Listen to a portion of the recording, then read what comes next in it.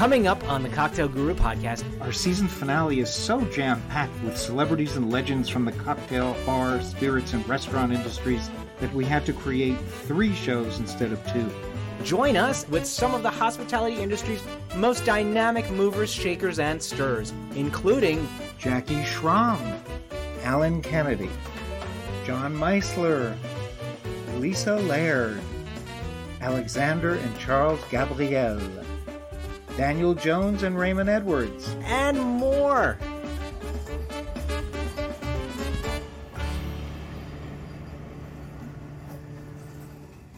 Welcome to day 2 at Tales of the Cocktail Den. Well, thank you, John. And our live recording. Welcome to you. What do you think? Well, I think we had a great time last night. We did. We really whooped it up, as they say. And I think today we're going to have a whale of an interview. Oh my gosh. Oh, yeah. A whale of an interview. Well, you know why? That's because we have Grey Whale Gin here and Jackie Schramm. Jackie Schramm, the regional spirits brand ambassador for Deutsch Family Welcome, Wine and Jackie. Spirits. Hi, guys. Welcome, Jackie. This is so exciting. Thank you for having me. You're welcome. Happy Tales. Yes, Happy happy Tales. tales. And of course, we're talking about Grey Whale Gin. Yes, we are. Yes. Can you tell us briefly about sort of the story of Grey Whale? Because I was introduced to Grey Whale back when it was first launched at WSWA, which is the Wine and Spirits Wholesalers of America Convention. And they won the brand battle, which I was actually the MC for this year. But that was a huge, momentous occasion for them. And just the story, I think, blew everybody away, and just the commitment to the environment and all of that. Yeah, absolutely. So our founders, Jan and Marsh Mokhtari, they were actually on a camping trip with their 2 daughters along the California coast. And they stopped at Big Sur at this beautiful place called McWay Falls. So they're standing there on this beautiful scenery, right, overlooking the ocean. And what do they see but a mama gray whale and her baby calf on their migratory journey. So they start in the Baja Peninsula and they go all the way up to the Arctic. So this sparked a really beautiful conversation of, what are we going to do to make the world like a little bit better of a place, right? You know, those conversations when you're on vacation and the hustle and grind of like your regular day-to-day life are kind of out the door, and you start thinking about the big picture of things. So this is where Grey Whale sparked from, is how do we bring people together, create a really wonderful product, and at the same time, let's do some really wonderful things and put some good back into the environment. So Grey Whale is all about the migratory path of the gray whale. Each of our botanicals follow along that path. Oh, wow. Yeah, I forgot about that. So when they were at Big Sur, not only did they see the whales, but they must have seen or found juniper. Juniper Spot berries, on. right? Spot Man, on. this man does his research. Right. Someone did their research. So that's, I think, one of the most wonderful things about Grey Whale, and what makes us a lot different from the other gins that we see on our back bars and on the shelves in liquor stores, is we're actually using juniper from California. Yeah. It's a much larger berry than its European cousin, and it has a lot of different flavor as well. It's more floral. It's packed with citrus as well. Yeah. And limes from Temecula. Absolutely. Yeah, it is packed with citrus. I definitely get that in the nose. Yeah. I mean, right on the nose, packed with citrus. Yeah. And then as you start to taste and to develop that flavor, you're going to pick up some of those creamy notes coming from our almonds from the Capay Valley. That beautiful mouthfeel. Yeah. And I'm getting a slightly piney character, which must be from the fir tree. From Sonoma. From you got Sonoma. it. And the Yes. juniper. Well, the juniper, that's Yeah, obvious. the two pair really well Yeah, they together. do. But it's blended beautifully, so Yes. there isn't one ingredient. Folks, we haven't even tasted it The yet. juniper, So we're just talking because about you don't the taste. You aromatics. taste with your nose. That's how right. you taste. I learned that from you. Yes, you do. Well, what's the percentage of taste that comes from your nose? Well, it's like 95%. Yeah, it's up to 90%. Yeah, that's impressive.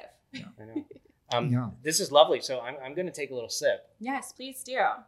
And then as you're getting to the end of that, we missed one of our very special botanicals. No, we didn't. But you're gonna see it on Go the right pantry. ahead. Yeah. So our, I bet our it's six, mint. got some minty there as well. But one of my favorites is actually our kombu. We are plucking sea kelp Yes. right out Do you of hear the ocean. trolley? That's a trolley. I do. I mean, it's real New Orleans. We're really in New Orleans, guys. You got the trolley going outside. Yes, the Carrie. sea kelp is from Mendocino. Yes. That's right. So The sea kelp mint- is really mint- very interesting. Yeah, Yeah, so yeah. you'll have that little bit of salinity, Mhm. some of that umami flavor that's going to be coming from the kombu itself. There's probably no other gin with sea kelp. I'm probably safe in there saying might be a that. couple. I think there but are a couple. I it's- think there are a couple. It's Are a there? pretty Oh, rare okay. botanical. Did you do all your research? Well, only for this brand, not for the others. Now, Jackie, where did you get your what is your journey to where you've been? What is my migratory path? Yeah. What has been your migratory path? Yeah, so I actually started in the industry when I was 14, believe it or not. Mhm. My mother actually used to work at like a little mom and pop pizza store.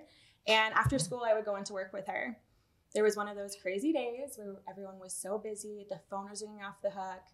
And I just picked up the phone, had all the confidence in the world, and I took someone's order, did everything correctly. And honestly, that was the bug for me. That was the bite that I fell in love with the industry. So eventually I moved to Boston. I did the corporate restaurant world, and there I was immersed with the bar culture. I got to visit all these really awesome Irish pubs and start to open my eyes to what the food and beverage hospitality world could be. Mhm. Eventually, I moved down to Nantucket. We're going to see a little water theme Oh, happening yeah. in my life and where we've ended up. Yeah. Lived on Nantucket for a whole summer, and I got to work at a beautiful restaurant, learned all about old world wine. When I came back to Boston, I started running cocktail programs. And that was the jumping point, honestly, Yeah. for me as a bartender in my career. I got to be involved with brand trips. I got to compete in Speed Rack. Yeah. And really kind of make a name for myself in our small but mighty bar community that's in Boston. About 4 years ago, we moved down to Houston, where I had a wonderful opportunity to work for Bobby Hugel at Anvil Bar and Refuge. Oh yeah. Which, if anyone is familiar, is one of the most intense training programs to go through as a bartender. Mhm.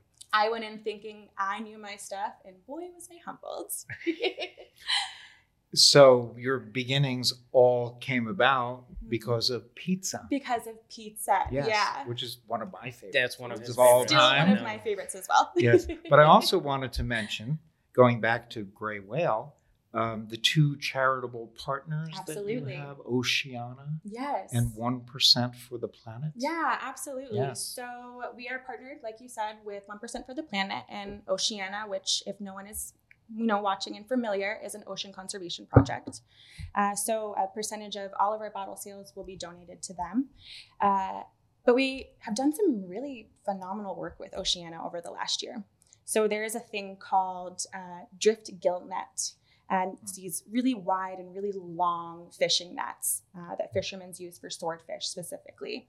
But unfortunately, a lot of marine life get entangled in those nets. Yeah. They get injured and sometimes perish. So what both Gray Whale and Oceana did is they worked on a local level to fix legislation to ban these gill nets. And last December, we were able to do that on a federal level as well, Wow. which is very impressive and makes me so happy and so proud to work for a brand that does that. That's awesome. Right? I wish that we can keep talking about all this. But we have actually one of your colleagues. You with, sure with do. Deutsche Brands coming on with Redemption. So Yes. that's coming up next. But Jackie, thank you so very much Thank you. for joining us on the podcast. Lovely to have you. Thank you so much, guys. It's been a pleasure. We have a master blender on with us We now. do, Mr. Alan Kennedy Thank from you for Redemption. having me. Yeah, thank you for having me. Redemption Whiskey. Yes. It is so nice to meet you, and we've been fans of Redemption for a very long time, and it is beautiful liquid. Thank you. And you brought some treats with us. I with you. did, yes. Some things that most people may not get to try. Yes. Or one thing that One thing that, One was thing. only for Tales. only for Tales of the Cocktail. Tell us what you're doing at Tales of the Cocktail here this So year. we had Redemption Whiskey is all about bringing back the revival of pre-prohibition love and pre-prohibition experience from whiskey. So we actually created that. My team created this full immersive experience with the cops coming in and the whole 9 yards. Oh, really? Where and when was that? On Royal the past 2 days. And oh my! and I saw. So was that car? Yes, that was us. Oh, we saw the car and stopped and what a wondered. what a cool who idea! It was fun, Yeah. and then when you got through it, Yeah. and the cops came and pushed everybody through, they got a nice cocktail, like a sidecar with our Redemption Cognac finished bourbon, and then you came in the other room, and I had a barrel because I've been a bartender for years. I've been coming to Tales for 12, 13, I don't even know at this point. And they came to me and they're like, we want to bring something fun, and that is the one thing you don't tell a bartender without like limitations, right? Yeah. So I went through my stocks and I found one of our high rye barrels. So it's Redemption High Rye, it's 36% rye. 14 years old. And I did it very simply. It's something like this doesn't need a lot of manipulation. So I went through cloth filtration, one single pass. Yeah. And then we did about a 20 to 30 minute aeration just to break some of those tannins down, and we can give that butteriness to it. That's it, and just let it be what it is. So we had to bring you some.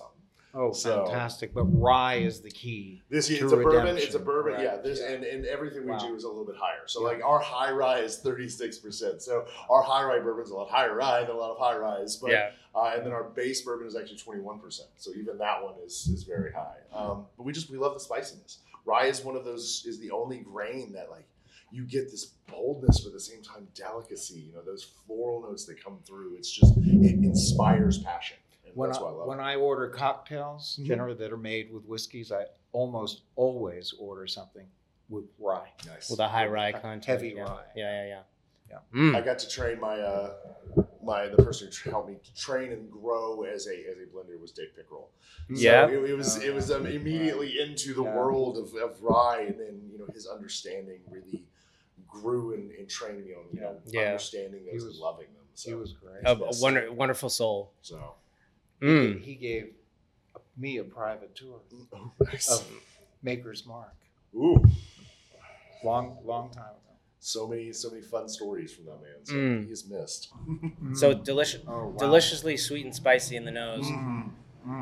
Caramel. Oh my god. We brought up, we did it just enough to bring in the vanillas. Yeah. You still get that spice base. A little bit of like fig jam almost in the background. You tell I'm a pastry chef. That's all those notes. It brings that love to it. So. But it's so rich and concentrated in the middle of the mouth. It's lovely. What is the proof on this? 115.1 when we barreled it off. So it might. There's 136 if you want to get real nerdy. So. We like nerdy. But with the heat and the humidity on the travel down, so it's still in that 115.1 range. Cool. And what is your journey?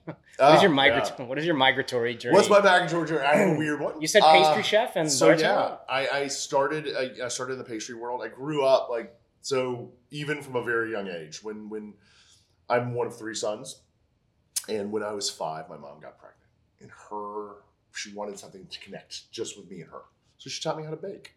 Originally oatmeal cookies, that thing, but it was always my thing. And I ended up going to pastry school. When in pastry school, you don't make a lot of money in the back of the house. So I needed to make money. So I started in front of the house. Yeah. Worked at a fondue restaurant of all places, but they had an amazing wine list. And I got the bug. Became a sommelier, maitre d'.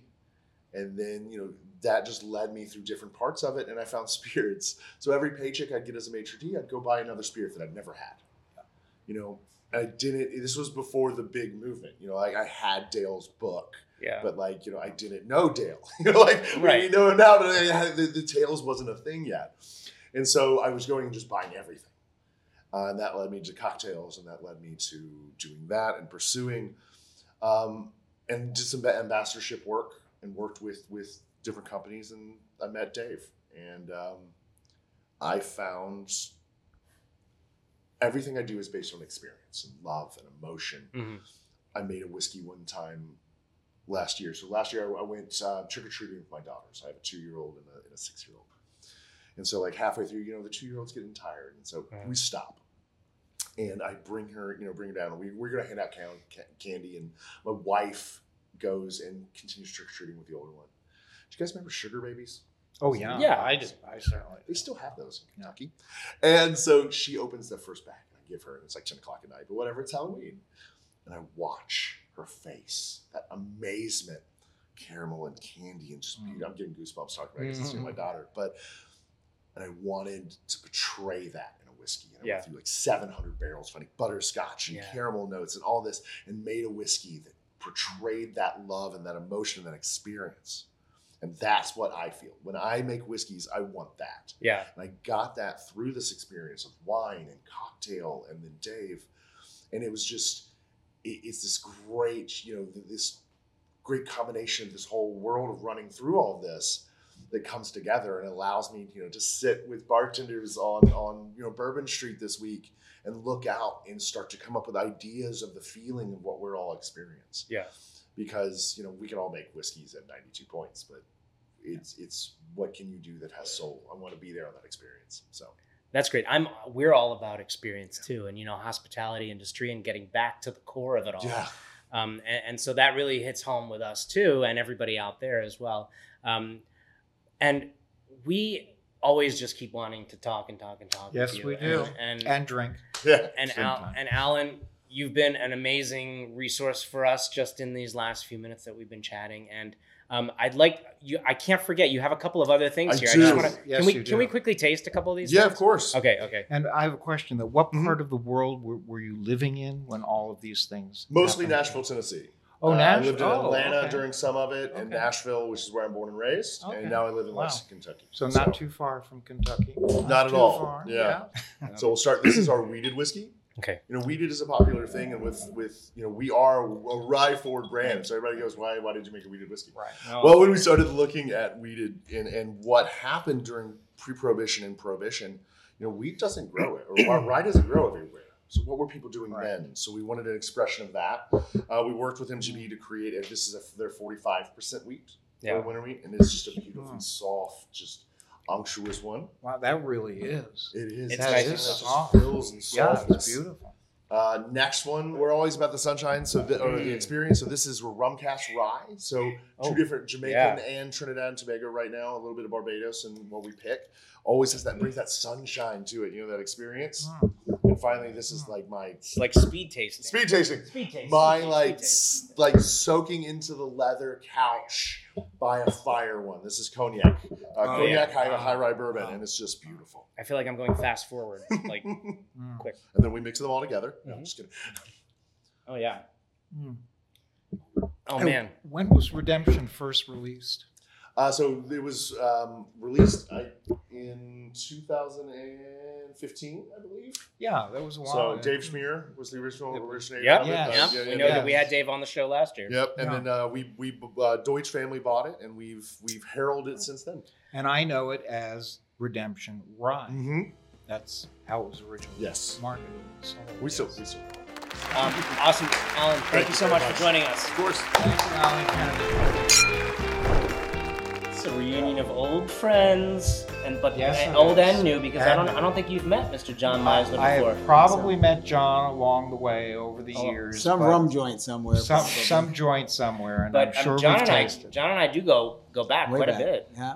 I remember doing a rum class in New York with you when you were head of the USBG. That's right.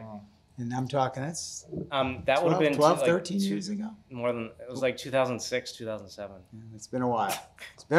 But you've been with Don Q for many years, and you're vice president That's correct. of Don Q now. And can you tell us a little bit about Don Q rum? A wonderfully delicious Puerto Rican rum with several amazing expressions.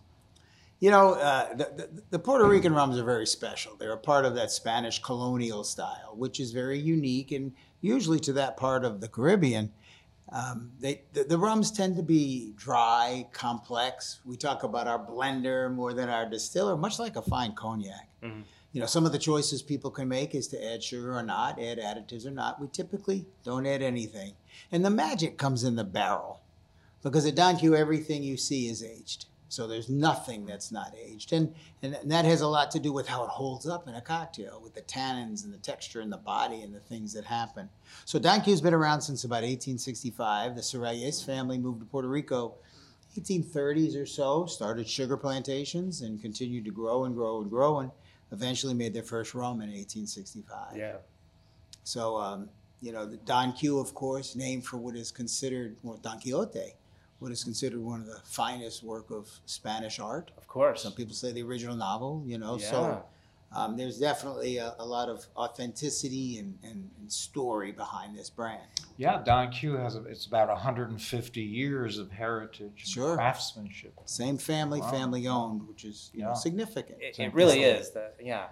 And you are from a fine family as well. A little I bit. understand. You're an original New Orleans. I'm one of the resident. originals. Yes, from an old, distinguished family. My grandmother's family, the Perrins, they came Yeah. in about 1730 or so. Oh, So it's wow. been a long time. And, on that same side of the family, they were part of the creation of Zatarain Spices Yes, and exactly. Delmonico's restaurant in 1883, I believe it is. Delmonico's here in Here. New Orleans. Yeah, And they exactly. sold it to Emerald Exactly. about 25, 30 years ago. Yeah. I don't remember anymore.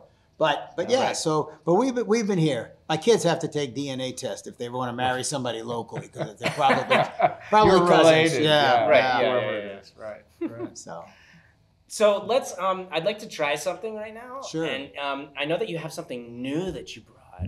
Should we try that first? Well, we What do should. you want? I think it's fun to try that I first. think so. Yeah. Sure. So this is the new Naranja. Now, Piranha, orange. that's Yes, correct. Yes. At Don Q, we make flavors that have indigenous fruits or roots Yeah. to the island. Yeah. We grow citrus on the island. It makes Sure. sense. We're not going to have cupcake and birthday Right, cake right, and right, fruits that right. don't exist. It's generally very authentic. Mm. Now, of course, I mentioned sugar, but we're going to add sugar to the flavors. That's part of the process. Yeah. But we like to see where the proof is going to balance out, where the flavor comes out the biggest, and the proof just balances everything. So Yeah. nice balance of flavor, alcohol, and sugar. And so, application-wise, what is the target application use of this? Well, of this product? out of so many, this one tends. We have several flavors, of course, Yeah. but this one just has some incredible possibilities, right? Yeah. So you can even do a pinkies up. We can do an Aperol spritz. Oh, I like that. With a little bit of that orange. We can do orange in a frozen pina colada and do a pina dreamsicle. Mm-hmm. So it goes all the way from the beach to Yeah. the highest end. And potentially deep- as a substitute for a triple sec and some in classic, a margarita some classic style cocktails. That's what I was cocktail, thinking. daiquiri Yeah. margarita, exactly. Mm. So you get that big smell, but Mhm. Mm. Oh, that's so good. bright really good. That is orange, so good. crisp, and then you get the tannins. Yeah, That's from the wood. it's really so good. even this is aged. Freshly cut orange, the peel, the meat, the juice. And this is about 90 days out from when we launched it. That's Okay. how new this Oh, wow. is. Yeah, really new. Brandon, the Yeah. balance on this is incredible. Yeah. It's just, I mean, you can even just simply do this with a little soda. Yeah. And an oh yeah, orange. easily. And it's just a I mean, you don't even Beautiful need that. You summertime can just drink. drink it like we're doing now because it's perfect. Yeah, It's beautiful. yeah. And there's no real hint of alcohol in there at all in the finish. It's nicely balanced. It's So we, beautiful we know we have our Cristal, which is our clear rum, our white rum. We have our Gold, or 151. We have our flavor portfolio. Yeah. So much of what we've done, and I think in many ways, well, I know in many ways, we were pioneers in the aged rum category. You were talking about you and I. We were tasting this Grand Reserva back then, Yeah. before it was cool to have aged rums. Right. Exactly. So we're really proud of this, and we experimented with several different things. But the Grand Reserva is our flagship. Is this the next thing Well, that we I- can taste? Yeah, let's I think we just should go taste straight to that, that. This is one that, by itself, it's appealing not just to rum drinkers, but and people say this, but it's cognac drinkers, Yeah, Scotch of course. drinkers. We'll have a little whiskey residual drinkers. orange, but that's okay. It becomes an old fashioned. That's perfect. Wow, Right. we're doing a cocktail. Just Doing a you can even cocktail. do a cocktail with a sip.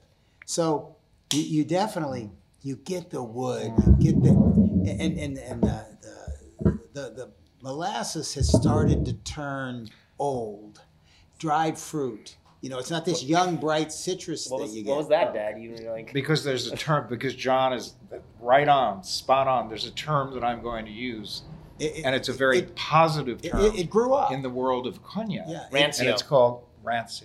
That's exactly right. It You're grew up getting a little hint bit. of that. grew up. A young rum tends to be bright, bananas, citrus fruits. Right. As this molasses is aged, So good. It's got the tobacco and the dry fruit, the dried apricots, the leathers, the chocolates. That's what the Rancio is. Yeah, That's the where leather, all of those the characteristics and that's come just in. time. So 9 years plus in bourbon barrels, used whiskey bourbon barrels.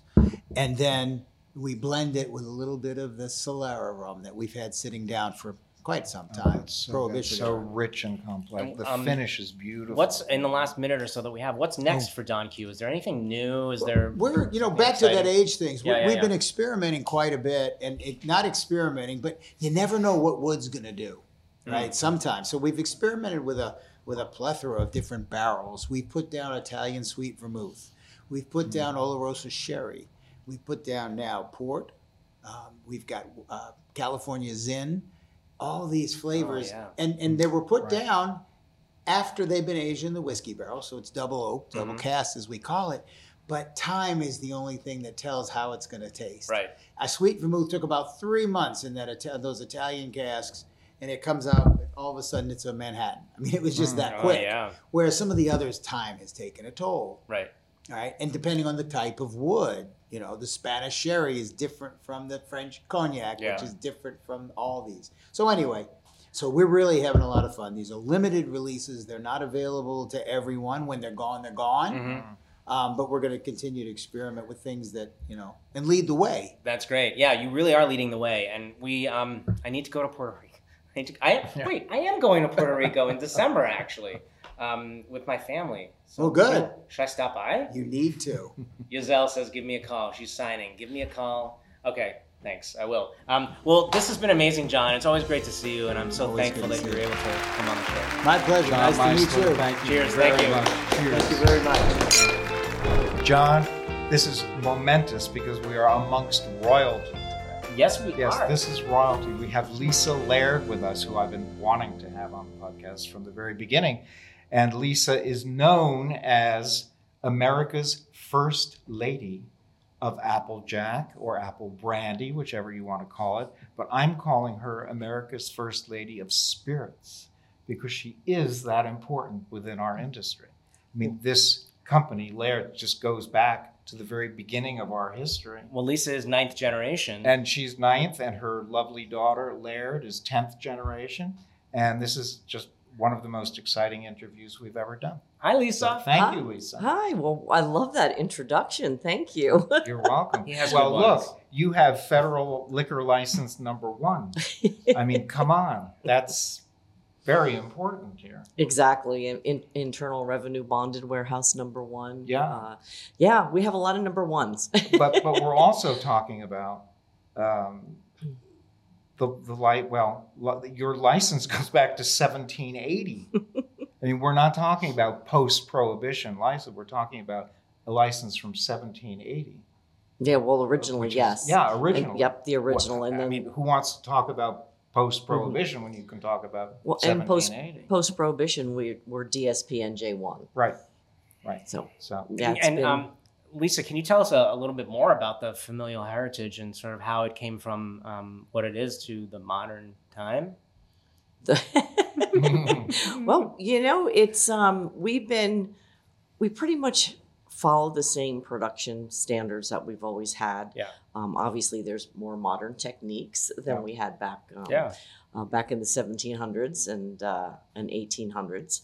And we found different ways. We've used different types of stills. So, we've used pot stills, we've used column stills. What we prefer and what we use today is just a pot still with a rectifying column, which we find makes the cleanest, best apple brandy through the years that we have found. And it's just been the same process, crushing apples, getting that beautiful, pure apple juice and fermenting and distilling. And it's just I'm gonna pour some. time-honored process that we still honor this today. Is very important because Jonathan and I are both from New Jersey, even though he lives in Massachusetts. I'm born and raised in New Jersey. And to think that Applejack was produced by your family since 1698 is mind-boggling. And then first commercial production was in 1780. 1780, yes. Which is equally mind-boggling. So George Washington was probably drinking Oh, absolutely. Laird's Applejack. Yeah, Robert and Richard Laird were Revolutionary War dragoons Right. under General George Washington's command at that point in time. So we did supply the troops with Applejack when they were in the area. And it would be my four greats uncle was George Washington's guide when he was in Monmouth County, New Jersey, where we're located. Because as you know, General Washington traveled during the Revolutionary War. He did not know the local terrain, so he'd hire somebody local, and it was Moses Laird. And our family actually hosted George Washington in the family home for a meal. Oh, wow. That's amazing. Which is pretty cool. So he was drinking quite a bit of Applejack that night. And what is this treat that you've brought here today? This is 10th generation Laird's special bottling? Yes, well, to honor the 10th generation of the Laird family joining the company, we have my daughter Laird, Emily. There she is. And she's here with us today, and also my son Gerard. Mm-hmm. So we have two out of two. So I did something right. Yeah. Yes. That's probably the biggest pressure having a family business is getting that the next generation to come on board. So this is a bottled and bond product, but it is aged an additional year. So this is aged for 5 years.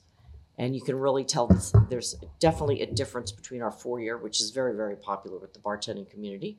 And this is definitely rounds out the brandy, because that 4-year-old has that punch to it, which the bartenders love. This softens that quite a bit, just that additional year. I'm going to keep pouring please so that we can try all of these products. So this is your barrel-aged series. Yeah, this is brand new. We've just introduced our barrel-aged series, and I have an Irish whiskey, which we are sampling today, bourbon, and a corn whiskey. And we've taken those products and finished them in our apple brandy barrels.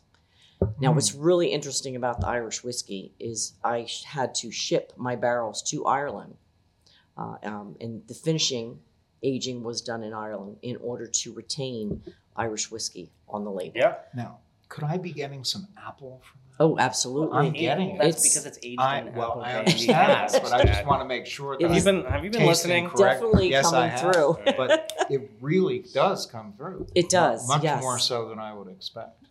Especially with the Irish whiskey and then our corn Because whiskey. it's a lighter whiskey. Bourbon, not so much, but Right. bourbon is bourbon and everybody loves bourbon, but you do get the apple essence Thank you. in that product as well. But the Irish whiskey, the apple really shines through. And in the last minute or two that we have, I know it goes by so fast. I know it So does. We have It much does. more to This talk is your about. bottled old fashioned. Yes, or RTD.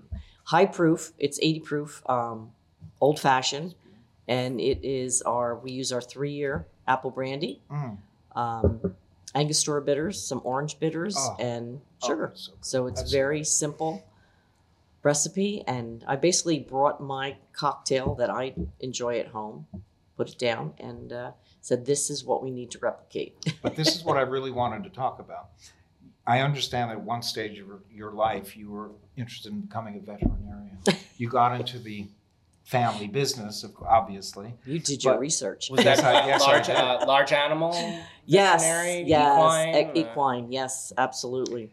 But bringing Laird's into the 21st century, you were greatly influenced by, and I understand what the dilemmas were, what the situation was with spirits before the young cocktail generation came about. Yes. But I know that you went to places like Pegu Club and Little Branch, and possibly met with Sasha Petrosky. I don't know if you met him. Yes, I absolutely. had the opportunity to do that.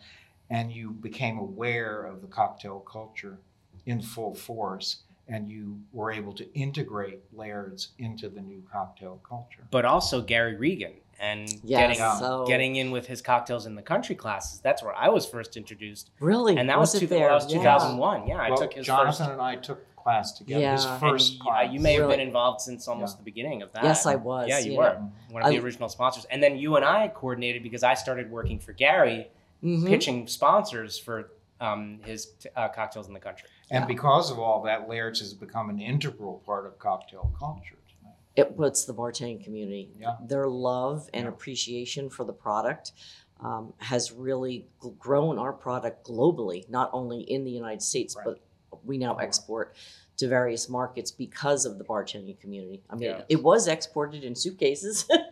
I mean, it was all over the world because when somebody was coming to the States, they would always say, bring me some of the Bottled and Bond. I need Bottled and Bond. I can't get it here.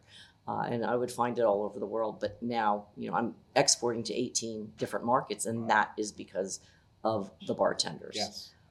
It's just, and I have such an appreciation. Yeah, I mean, you're basically one of us. You're one of us. You're one. Well, thank you. You're fully you're fully, as a brand owner, and you're fully immersed in the industry, and that's rare. You're not looking at it from the 30,000 foot level, but you are because of the brand power. But you're down on the ground. Exactly, and I love it. And it's interesting, especially going back home and letting everybody know what's going out in the market.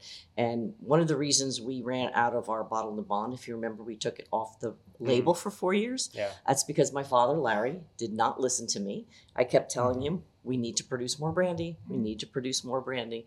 He didn't. And then finally one day he goes, we need to produce more brandy. I'm like, finally. Okay. And we had to take Bottled and Bond off our label for 4 years because we could not guarantee it was 100% 4-year-old. Wow. Well, the products, what you brought here today is beautiful and amazing. And we're so glad that we were able to sit down with you here at Tales of the Cocktail. So thank you very much for joining us. Yeah, well, thank you for having me. It was really exciting to see you. And we'll have to do this again. It's been an honor. Cheers. Thank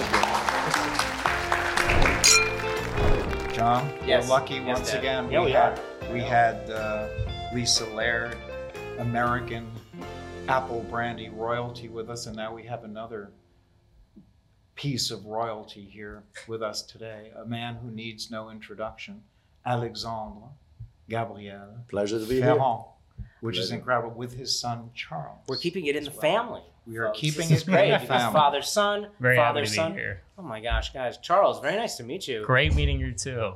And when you think about cognac, I think about Ferrand. When I think about dry Curacao, I think about Ferrand. And rum, incredible. Of course, plantation rum. And all the great, those are my Citadel gin. I just can't get enough of plantation rum. I mean, your products, Alexandre, really hit home for so many bartenders, consumers too, and you're at all of the amazing events. You're here at Tales of the Cocktail. Can you give us a little bit of background on Ferrand and the brands themselves? Well, as you know, I've been doing this for 34 years. And so, we're a family business. It's true. We saw Lisa and her daughter. And I always say there's two things that I think is wonderful in our business is the sense of community and family. So when you see family businesses, it hits home and we love it. It's like the two of you, father and son. And then also farming. I think behind, every great spirits and even not so great spirits, there should be somebody farming something, right? And that's very true. We have the late harvest yuzu. It's a very specific, yuzu harvested in Morocco from Lagrumistes. And Lagrumistes is a farm that actually grows citrus for the star chefs in France. An incredible farm and guy. And we wanted to do a yuzu curacao, which would complement the orange. So that's what we did. It's a limited edition. Yeah. And see, we already drank too much. That's why I'm dropping the glasses. I've never tasted this one before. I've tasted the traditional dry curacao, but not the yuzu. And this is just mouthful. I've been reading about it and wanting to taste it. And this is brand new, launched. Yes. So we did one harvest last year. Yeah. Because we were learning about yuzu. You see, because yuzu, I've learned that if you let it sit on the tree longer, because they are harvested early to get this very yuzu-ish, taste of the juice. Now, if you let it sit on the tree, I've been told by the farmers over there in Morocco, then the flavor migrates progressively to the skin. Remember, we distill the skin and some of the fruit to have that comfort and beautiful, nice, very defined taste. And so that's the Curacao yuzu. So we made one batch. That's why we call it late harvest. When you let it sit, it gets a little sweeter and more. Absolutely. And then we did one batch and everybody loved it. They were like, we need more of this. And I'm like, okay, we'll do a second batch. So it's going to be like a late harvest vintage yuzu. We're going to do one every year with the harvest that we get from this very special farm. And the harvest doesn't take place until February. Alors, you're right, That's exactly. incredible. Alors, usually the harvest of yuzu is more like October, November, but we wait a few months to have the yuzu fully ripe for using for distillation. That was a great finding. You know, there's always a secret that a distiller has. Can I give you one? If you make a liqueur from pear, you use a little bit of quince, for example. It's just a little secret. Yeah. Or cassis, you use the bourgeon of the flower. Here, the idea is to do it at a later stage. You like it?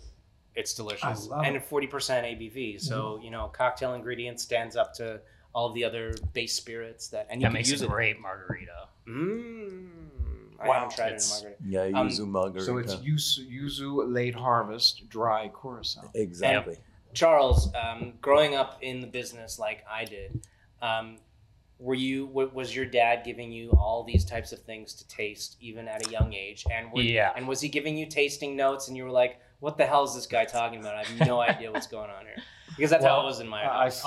Forced him to taste. I started maybe a little bit too early. Like, I just remember probably my first taste of cognac. I might have been 6, tasting it with my pinky. Yeah.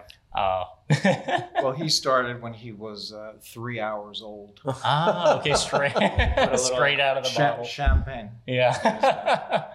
That's how they woke you up. And do you have spirits background or bar background or business background? Yeah, so I have a decent amount of background. I kind of basically grew up in the industry, following my dad around, going to visit distilleries. When we were on vacation, we'd constantly be going to distilleries either in Mexico or in Ireland. Yeah. And after that, I worked for a distributor in Denmark for fine wine and spirits, and then worked at Teeling Whiskey Distillery as a distiller there for a few months. Oh, cool. For free. Yeah. Because I just wanted to learn how they made their secret recipe. And now, and I kind of just like, if there's any events or anything, I'll tend to follow along, help out when I have any time on vacation. So, the distiller's family business, we swap each other's children for cheap labor. You know, it's fun. Oh, is that what happened? Of course. Okay. And you grew up in France, Charles. Right? Yes. And you probably speak impeccable French and you speak impeccable English too. And I'm very jealous because I'm half French, but I grew up here and my French is rough, you know, around the edges. It's pretty fluent, but it's rough. So I'm jealous. Now I've been in the U.S. for more or less 5 years now. It's starting to get rough now too. I'm starting to get the French is starting. Yeah. To get, okay. I'm out of That practice. makes me feel a little bit better. But you're living here now. Yes. And where? Yes. In Chicago. Oh, great. Yes. Fantastic. And what Alexandre, what are you guys doing here at Tales? So Tales is wonderful to us. It's like a family reunion. We get to see everything. I have a confidence to make. You know, you saw Lisa. Yesterday there was a tribute to Rocky, and you know, God bless Rocky. Yeah. And we were, you know, pickup trucks outside of a nice bar, and they put some lining with plastic and ice water. I saw a social media photo where you were dipping your feet into a tub of water in the back of a pickup truck. I keep telling people we are a family of French rednecks. They don't believe me. That's what we are, you know. And so we were there, and Lisa was there. Yeah. And we actually agreed on a barrel swap, like in the back of a pickup truck with other guys that were filled up of ice water. That's hilarious. And, you know, keeping cool. And that's how family business is. We think they do great products. And, you know, we did Stiggins, you know, the pineapple rum barrels are great. And so we're thinking about, you know, doing a double aging for her delicious products, and we're going to use some of her barrels. And we shook hands on it last night. Wow. Fantastic. So like in a lot of financial deals, the deals are made like on the golf course. Yes. But in our industry, the deals are made in the back of a pickup truck. Exactly. Yes. Full of ice water in Full Louisiana. of ice water. Absolutely. Oh my God. And drinking a good cocktail. We think that's normal. That's our Tales of Cocktails. And of course, a lot of learning, a lot of sharing. Now what it's about, you know, seeing a lot of friends. I love the bar world, such a beautiful community. Yeah. And so that's what we've been doing all week. And you guys are constantly innovating, and I wouldn't be surprised if you have something else up your sleeve. I don't know if there's anything that you can share, or you could just let us know, hey, we're working on something that you think. There's always, we create 10 new products every month. So I always wear cargo pants. You create 10 new products every month? Yes, but we don't launch 10 new products every. I have always cargo pants when I work. He's pulling stuff out of his bottles in my pants. pockets. That's a friend of mine, Keto. They do an incredible rye whiskey in the country of Rye, Finland, which is malted, actually rye, strange. Yes. And then they use the plantation barrels. So they gave me the samples I was got in my pockets. And so we research a lot of things. And as you know, with Citadel, we do new expression every year. Yep. Also plantation, a little breaking news. We're going to have soon a plantation Paraguay, where this is Caña Paraguaya. It's a special where they actually warm the juice, create almost like the skimmings of the 19th century. People don't think they exist anymore. And aged in a wood called incienso, vat aging, which is very traditional to rum. So that's going to be one of the plantation new kit, coming soon. That sounds amazing. Well, we're so thankful that you've been able to come here, Alexandre and Charles. All the best. It's always so great to see you at every event. We've seen each other quite a few times now that events are coming back, BCB Tales. But cheers to you guys. Thank you so much. Cheers. Thank you. All right. Well, I am so pleased to see my good friend Daniel Jones with Angostura Rum. And he is Global Brand Ambassador, travels the globe working with Angostura. Raymond is, Raymond, why don't you let us know what exactly you are now? I know Chief Mixologist, Chief Brand Educator. Well, Chief Brand Educator. My passion started off in the hospitality industry, so bartending is very close to my heart. But I channel or pretty much try to my best at the helm to streamline the communication for all our global BAs. That's amazing. And how many BAs are there around the globe?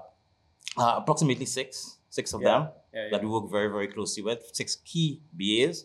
But Daniel, who is based in Paris, does a lot of... That's right, you're based in Paris. Have you always been based in Paris? No, I moved just 6 years ago. What's Paris? How's Paris going for you, bud? Oh, man, what a city. But I'll tell you, man, our roots are embedded on the island of Trinidad and Tobago. So for Raymond and I, he lived on the northeastern end, Yeah, and I lived on the deep south side. We both eventually got into the city side. But because of that culture that we were brought up in, we have this richness of our heritage. So to be honest with you, man, I feel like I'm affecting or influencing Paris more than it's influencing me. Wow. So as much as there are 500 cheeses, I love my spicy food, man. What are your favorite French cheeses that pair with Angostura? Oh, Angostura is so good with cheeses too, man. I have to admit. Oh my gosh. But before I say this, I have to pour a drink of rum because it's such a great pleasure to see you. And you know it, man. This is a pleasure for us. Because I want to say something. Like when we drink rum, it's cultural for us. I always tell people you're supposed to experience a bit of the island. Yeah. Now remember, if you go to Jamaica, you go to Barbados, you have about 5 distilleries to visit. If you come to the island of Trinidad, there's only one, baby. House of Angostura. Yeah, and I did want to say that everybody out there, especially in our world of cocktails and spirits, knows Angostura bitters, but not everybody is familiar with Angostura rum, which is a fantastic line of rum. So we are. Yeah, I think that adds to the whole discovery category that Angostura falls in. It's where our journey began in 1824. Yeah, bitters. Exactly. Absolutely. So Dr. Seegert. Dr. Johan Seegert. I can go through the characteristics with you guys, but you guys are connoisseurs. I know this. So instead of that, I'm going to bring a little bit of the philosophy that Raymond and I grew up in. Okay. When we drink rum on the island, we become more than friends. We become family. Yeah. Some people drink too much and they do become family. It's just right. It happens, right? And the philosophy is this: when you have good rum, good friends, you always make great memories. Absolutely. Jeff, guys, it's a pleasure. That is beautiful. Thank you. Thank you, Jeff. For being here. As well. That's great. Daniel has a great laugh. I mean, you're just like, you light up a room with that laugh. Thank you, brother. Thank you. Oh, man. Yeah. Wow, that's good. Fresh, it's delicious, right? Fresh cut sugar cane. Oh man, listen, man. This is molasses based, but this is the 7. I mean, you know the 7, man. It's for me. It really speaks through to our distillation, to our master distiller and his ability to really capture the heart and soul of the distillate. What we do here is that we take heavy and light rums from the still. This is then given to our master blenders, who are all female. We have an all-female blending team. Yeah. Wow. And, it's not to be sexist or biased in any way, guys. Yeah. It's just the reality of growing up on the island. Growing up, I know Haji. We say Haji. For the Hindus, Trinidad is very, very diverse. Grandma, my mom, you saw these ladies in the kitchen. What my dad and granddad were doing, they were on the farm gathering the food. Yeah. So in respect to flavor, understanding flavor and balance, from a historical standpoint, in Trinidad and Tobago, the women always had that pioneering act of being able to cook and really understanding flavor. It's the same thing at the distillery. If it's not broken, why try fix it? Yeah. So this has worked for the House of Angostura for many, many years. It's beautiful. And you brought another tree. Yes. Absolutely. 1919. Angostura 1919. In the earlier years, pretty much this was an original Fernandez. And I say Fernandez because Seagate and Sons acquired Fernandez, really bringing together two powerhouses, masters of bitters and the master of rum, to form the House of Angostura. Now in 1932, and then you know the story, Manuel Fernandez, he bought a government bond that was totally engulfed in fire. Now he's very strategic. It was a business meeting. When he opened the doors and realized what was in this warehouse, he canceled the meeting, sent the guys home. And what he did was, went back, opened it up, realized it was stuck all the way to the ceiling with cask. On the cask head had the number 1919. This was in 1932, 13 years later. Yeah. When he took down that cask, this is what he tasted. So the House of Angostura, to commemorate that liquid that Mr. Fernandez found in those casks in those earlier years, we give the world Angostura 1919. Oh my gosh. So Angostura has reproduced the style. Yeah. Absolutely. Even got his family members who were alive to get involved, Now, I'll tell you this. We get a bit sentimental sometimes. So I want you to picture this. You char a barrel on the inside. You know that the wood is going to be stimulated. Imagine if the wood has been exposed to heat on the outside. There's something magical about this. Yeah. So I think this is what really inspired Mr. Fernandez, and he fell in love with this blend. And for us, recreating it was paying homage and celebrating a blend that is so unique. And this is why you can taste 100 rums, but when you taste 1919, you're like, oh boy, that is Angostura. It's very special. Yeah. Concentrated and rich and absolutely complex. Cheers, guys. Thank you. Cheers, guys. Cheers. And you guys brought this for us. Can you tell, we have industry people who watch and listen, but we also have non-industry people who may not necessarily know the significance of Swizzles. It's not what you think. Can you tell the folks at home? Oh man. Well, some people call it chicken feet because they look like chicken feet. But the art of swizzling is indigenous to the Caribbean region. It originated in the Caribbean region. Absolutely. And the reality is, a lot of the workers on these estates in the earlier years they weren't as fortunate as their masters to acquire silvery and cutlery to prepare their food. So they will go to the back of the plantation and they will cut the branch of a sassafras or allspice tree in preparation of food. Yeah. Now, Trinidad and Tobago is the most diverse islands in the Caribbean. We are the most southern islands. And when I say southern, in that, here in New Orleans, we get hurricanes. In my 40 years, I've never experienced a hurricane. Yeah. In Trinidad, knock on wood. Wow. But it really speaks to the diversity of the island. Now, on the East Indian end of Trinidad, we have a dish called dal. And to make dal, you need a dal gutni. And a dal gutni is a swizzle stick from the island as well. We take dal, we boil it, we reduce it in local spices, and then we swizzle it to make a paste. But on the African end, we have callaloo. And callaloo is dashing leaves or spinach reduced in coconut milk and local spices like shaddock beni, pimento. It's a Sunday special. It's a must-have on a Sunday. Goodness. Every Sunday, We make crabs and callaloo. Is this our invitation to share that? I don't know. Jeff has been there on the island. Yes, but I was going to ask, why didn't I have all these dishes there? I was at Angostura. I was at the distillery, but it was only a quick 2-day stay. I didn't get to have these great specialties, but the food was wonderful nonetheless. Because you need to come back. We need to give you a local tour, brother. Thank you. But what it really speaks to is the mere fact that it really indicates to us where swizzling really originated.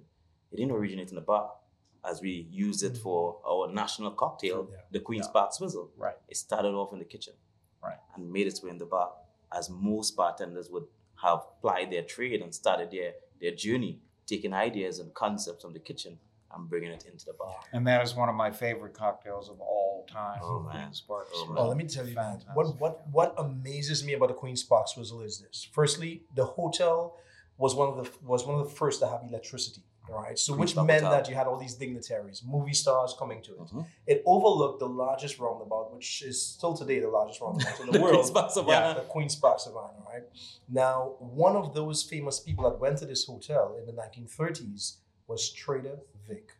Imagine that. Now he came intentionally, not because the women were beautiful and the rum was great. He came because of this cocktail. He was following Dunn. Right? Dunn did not reveal his secrets. Right. So he came to the island to try this famous cocktail. Now, there wasn't Instagram, there wasn't TikTok. But word went around that this cocktail, the Queen's Park Swizzle, was a winner. Yeah. And when he came, I always think about this, man. He declared in his book, Trader Vic, Food and Drink, that as the Queen's Park Swizzle being the most delightful form of anesthesia given today. Now, imagine if you could describe your cocktails with your own voice. 3 of these will get you so sexy. It's amazing. We could keep talking about all of this, and I want to, but we don't have any more time. I got you, man. Guys, this has been amazing. Very thankful for you to come here. Pleasure. Angostura got rums. We have so much more to talk about. Definitely. Angostura Thanks, rums, Daniel and Raymond. Angostura bitters and I think this should be considered just a trailer. Exactly. Okay. Thanks, guys. Cheers. Be continued. Yes, be continued. That does it for today's show. If you enjoy what we do, please rate, review, and subscribe to the podcast. You can also support the show with a small monthly donation to help sustain future episodes. Just click on the donate button at the top of our website and choose your donation amount. To learn more about our guests, visit www.thecocktailgurupodcast.com or follow us on Facebook, Twitter, Instagram, or TikTok. The Cocktail Guru podcast is produced by First Reel Entertainment and distributed by Eats Drinks TV, a service of the Center for Culinary Culture, home of the Cocktail Collection, and is available via Anchor, Spotify, Apple, Google, Amazon, and wherever you listen to your favorite shows.